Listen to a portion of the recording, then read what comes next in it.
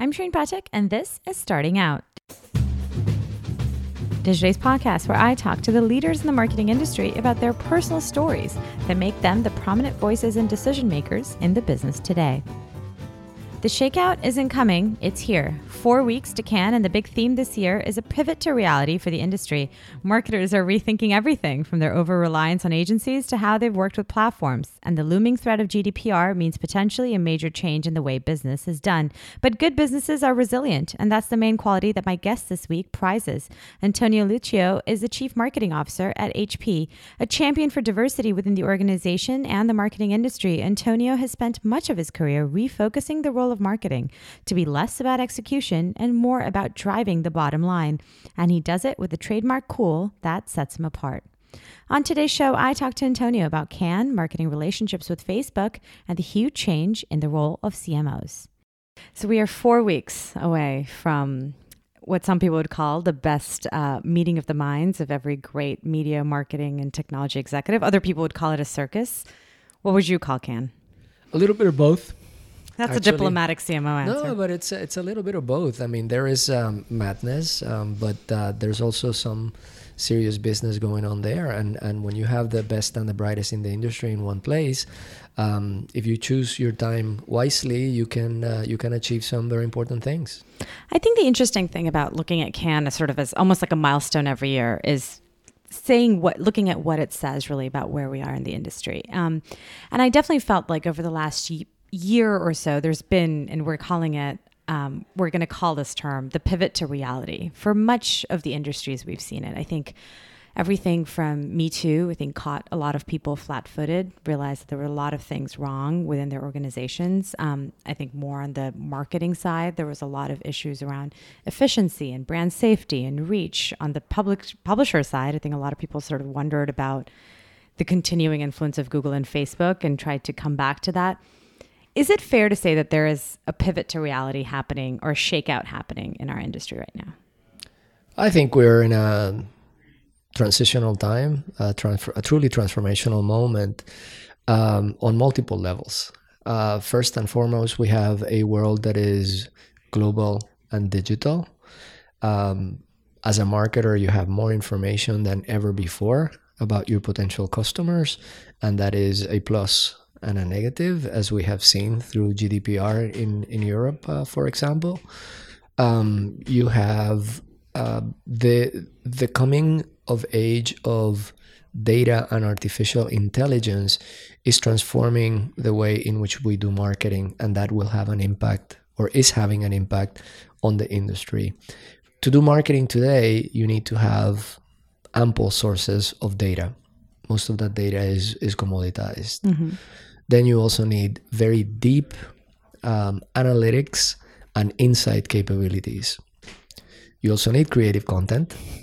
I'm not using the word agencies there. I'm using the word very purposeful, creative content.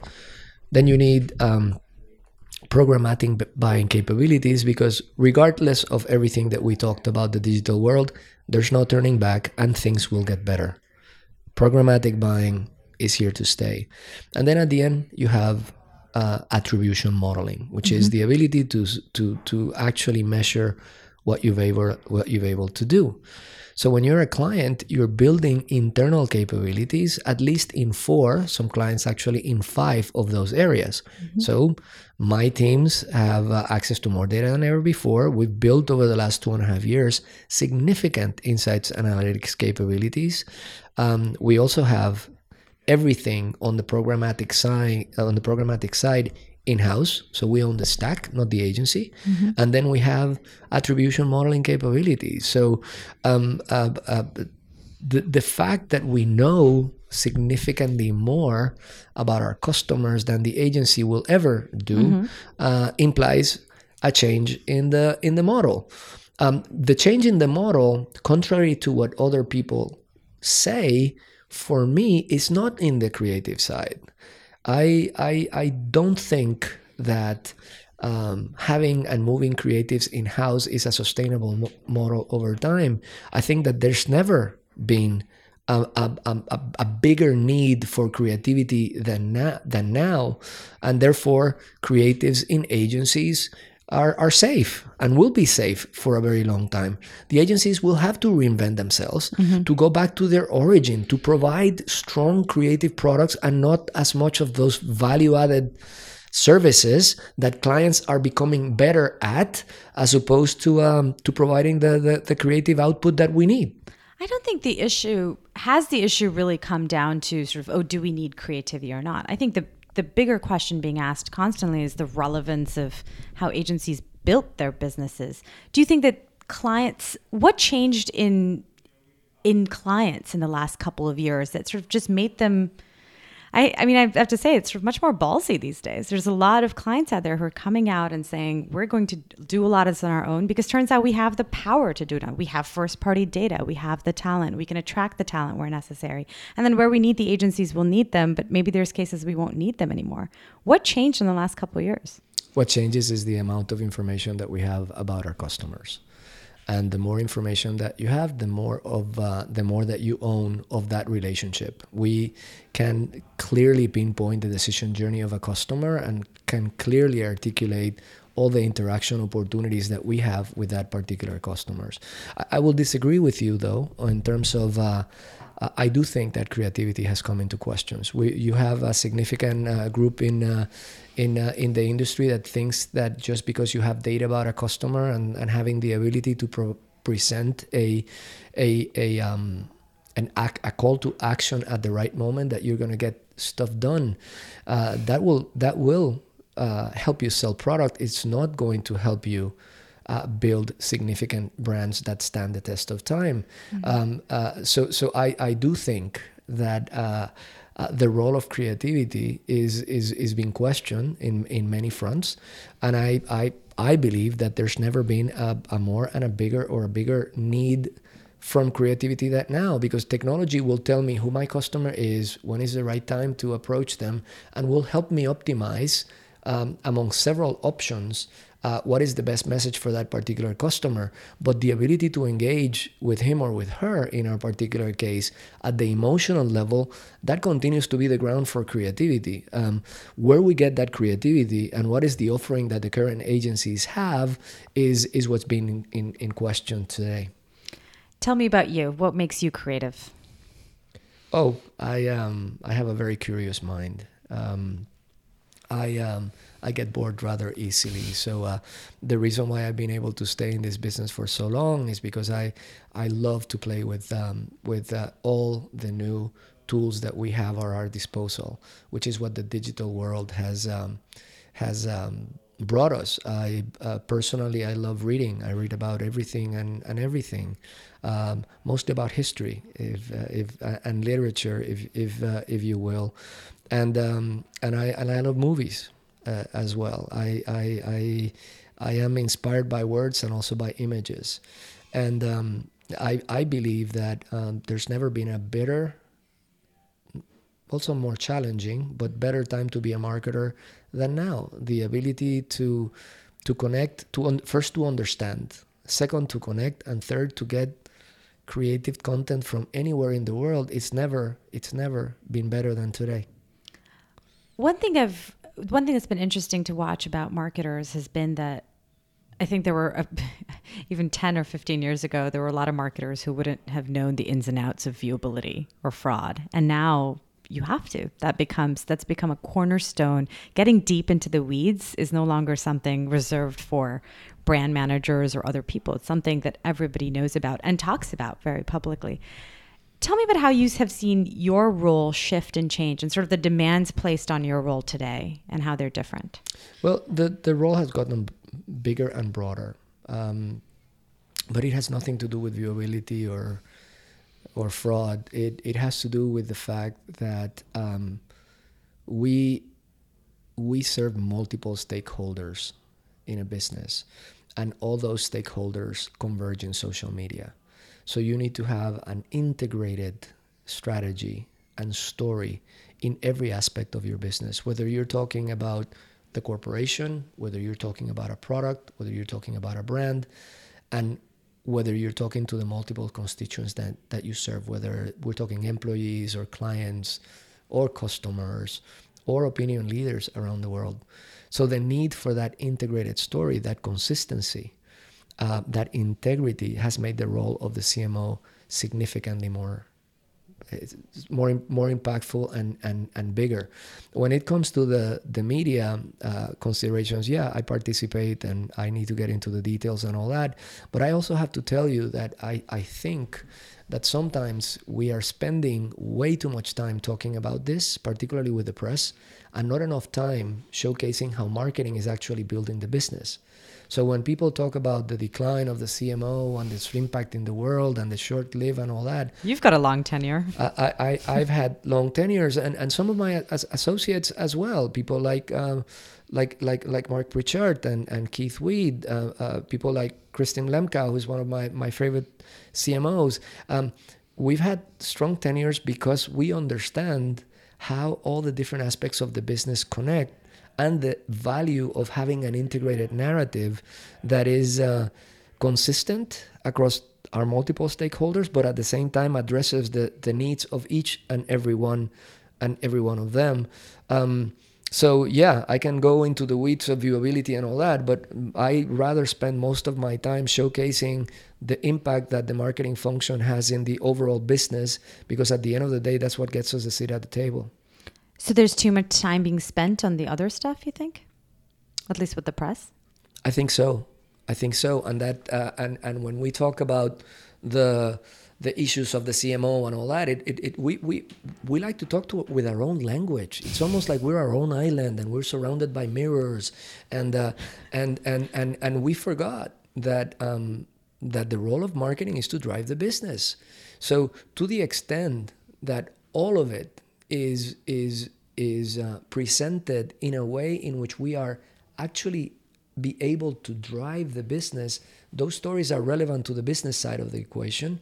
To the extent that it's just us talking to ourselves and it's not. And I think that there needs to be a lot more balance when we're talking about all the challenges that we have, and we have them. Mm-hmm.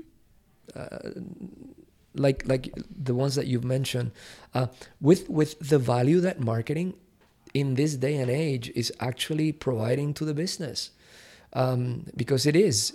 I believe that in the digital age, with all this data available for us, we will become and need to become the lighthouse, guiding the organizations towards how to engage with our customers across the totality of the decision-making journey. So let's talk about HP. How are you the lighthouse within HP?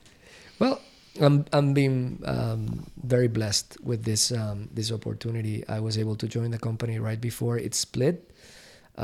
We split into two companies: Hewlett-Packard Enterprise, run by or used to be run by Meg Whitman, and our side, HP Inc., run by Dion Whistler. And it was an amazing challenge. Two very mature categories. It's a nice way of putting it. Yeah.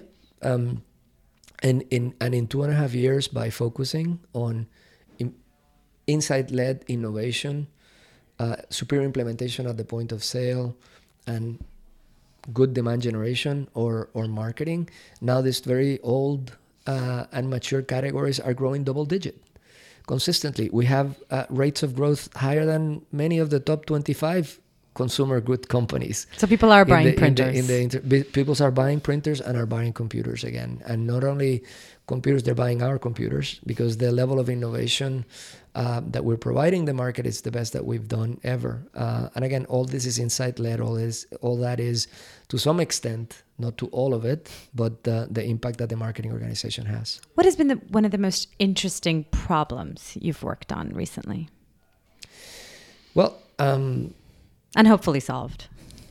Well, the most interesting challenge that we have is capability. How do you evolve a marketing organization into the digital globalized age where everything is moving so fast? I spend a lot of time identifying what are the capabilities that our team is going to need relative to the capabilities that we have now. what can we do in terms of internal training, and what are the things that we're going to have to partner or acquire elsewhere. That to me is one of the most important challenges, and by the way, it's a challenge that it's never going to go away because technology will continue to move farther. So understanding what's going to be needed relative to what you have, and then creating the plan of actions to ensure that those gaps are met is one of the most important jobs that I have. I want to take a quick break to tell you all about Digiday Plus, our very premium membership product. Join our community and get a first-hand look at how digital is transforming the world of media. You'll get exclusive research, invitations to very exclusive member-only events, and, of course, Digiday Magazine. It's only $3.95 a year, and you can sign up at digiday.com.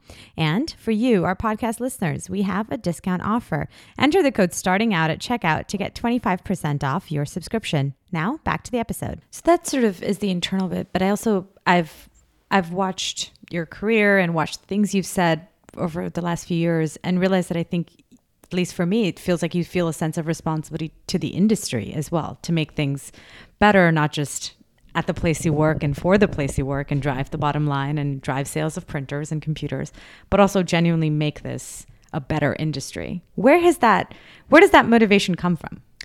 Well,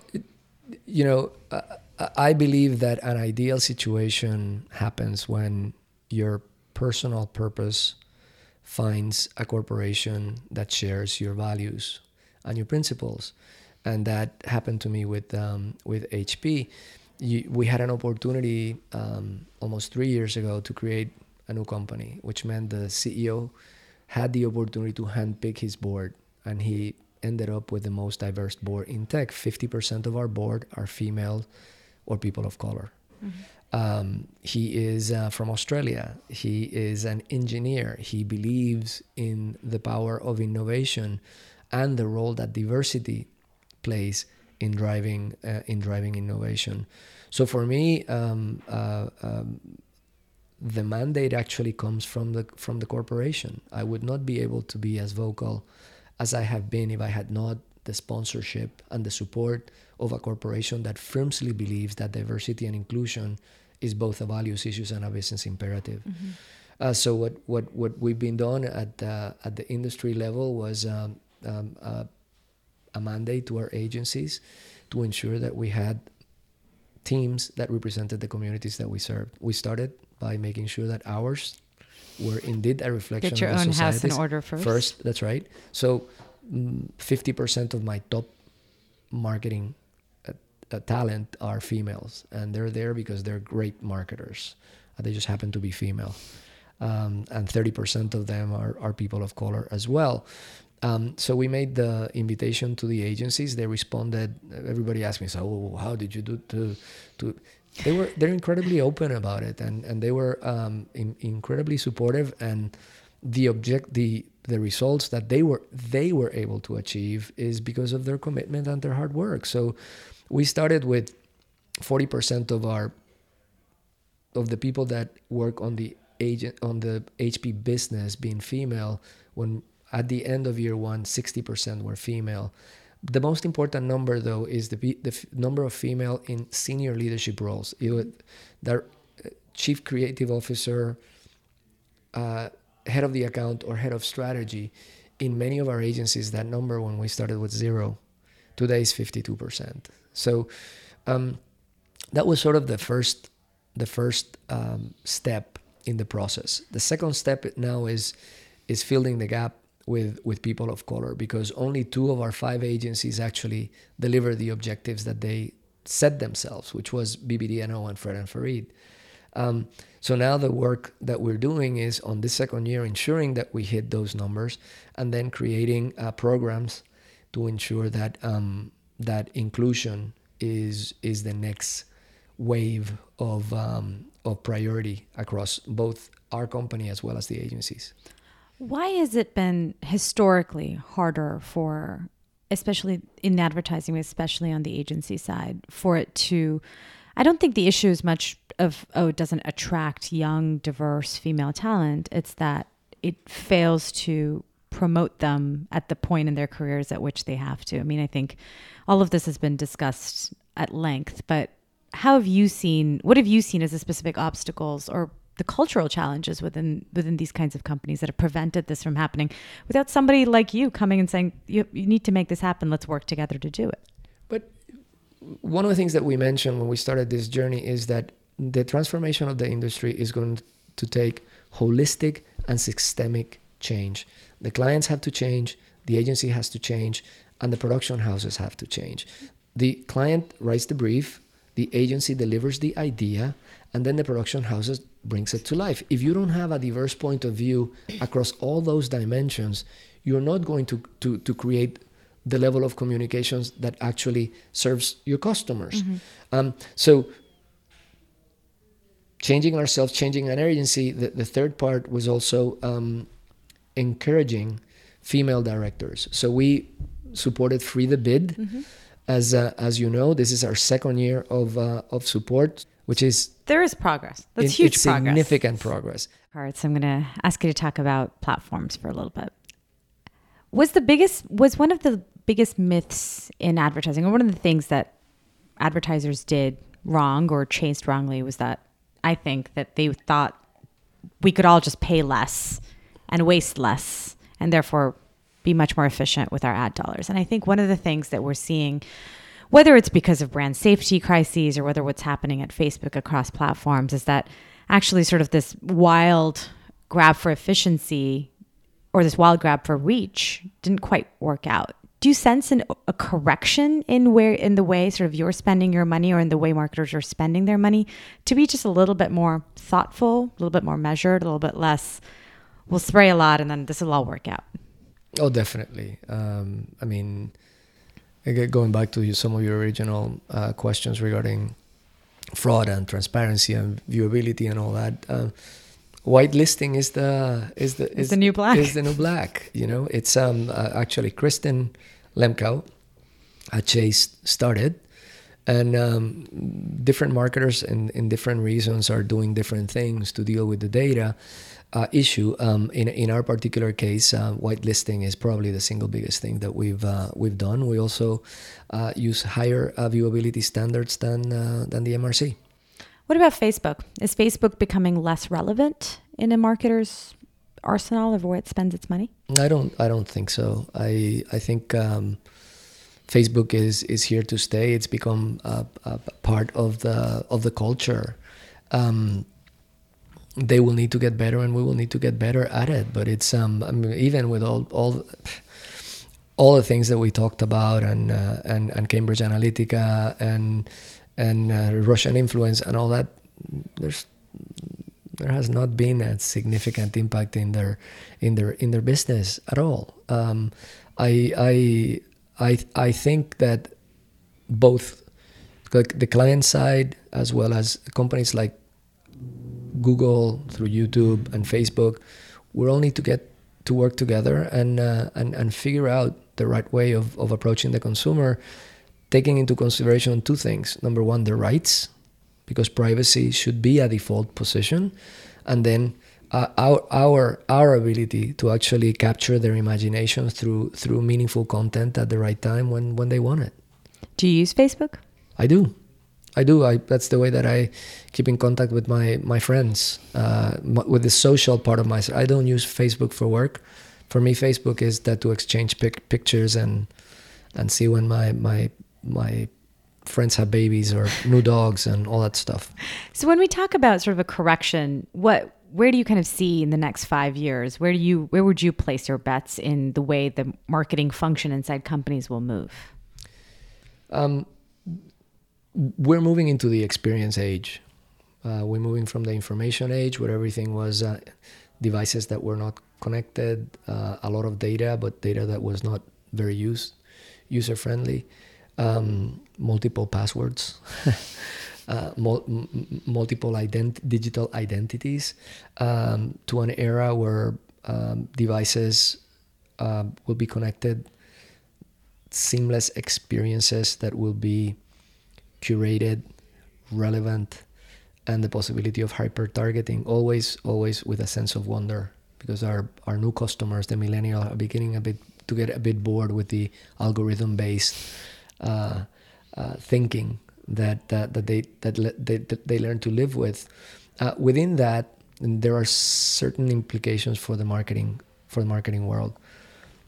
First, it's not about data, and it sounds obvious, but it's not. It's not about data. It's really about insights. And we don't want to be in a situation where we become data rich, insight poor.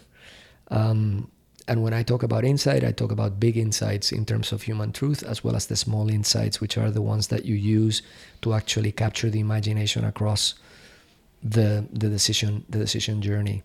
The people that we're going to need are going to need to be different, deeply embedded in analytics, curious about new tools, but at the same time, they need to own the skill of synthesis, having the ability to capture all that and translate it into actionable words. So, and they're going to have to be good at understanding the GDPR. Absolutely. How much is the GDPR going to affect your business as a marketer in this industry? Listen, I've been in the industry a long time, and I've been in multiple businesses a long time. We will adapt, and we will make it work. The sky won't fall down. The sky will not fall down. And by the way, it's right for customers, for consumers to own their data, and it's right for them to say, this is what I want to receive and what I don't want to receive. And it's right for them to say, I don't want to be connected anymore. It's the fundamental right of the digital age. So I think it's a good thing. And by the way, business are resilient. We will innovate around it, and we will create offerings that fits their needs and fit ours. I believe in the resiliency of our industry. Well, there has been a systematic abuse by multiple different factions because of not having this. I mean, we basically got into a situation where we decided to spam people, whether we were publishers or whether we were tech companies or whether we were marketers or agencies. This has been something that we were allowed to kind of ride for a long time. That's right. Let's talk about you. Where do you sort of see the next 10 years of your career or your personal career changing? So 10 years is a long time. I love being a marketer. I absolutely adore my craft. I made the decision years ago that I was not going to be a CEO because I love the way that I spend my hours. And that's what a job is. It's the way that you spend your hours and the type of people you spend your hours with.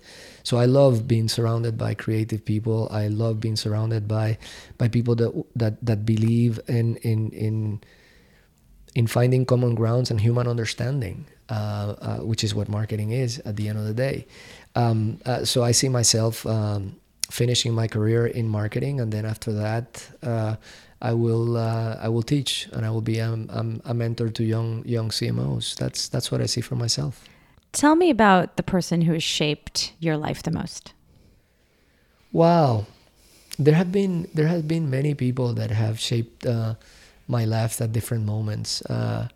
My mother-in-law likes to say that there are friends for a season, friends for a reason, and friends for life. And I believe that the same holds true for mentors. There are mentors that have stayed with me my entire life. There have been mentors that were there for me at a very specific and important part of my life.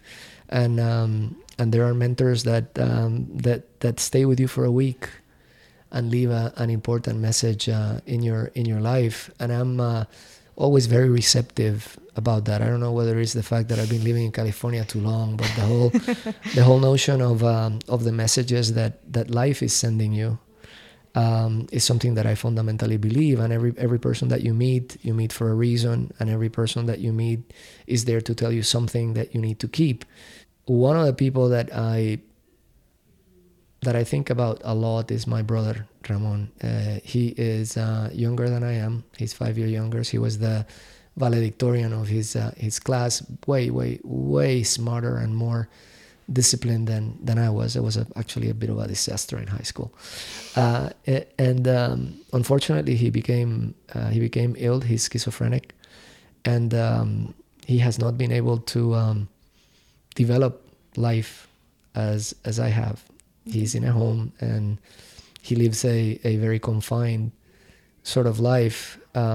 So when I think about people that give me a sense of north, particularly in this later stage of my life, is my brother. I am deeply grateful for his presence. I am deeply grateful of the fact that I'm healthy, and I am deeply grateful of the opportunity that I have to help people. I would say that he's one person that I think a lot about. If you were to write a book about your life, what would you call it? Oh, resilience. That would be the title of my book. Would you write a book about your life? I don't know. Maybe an ode to resilience would be I like that. would be the title of my.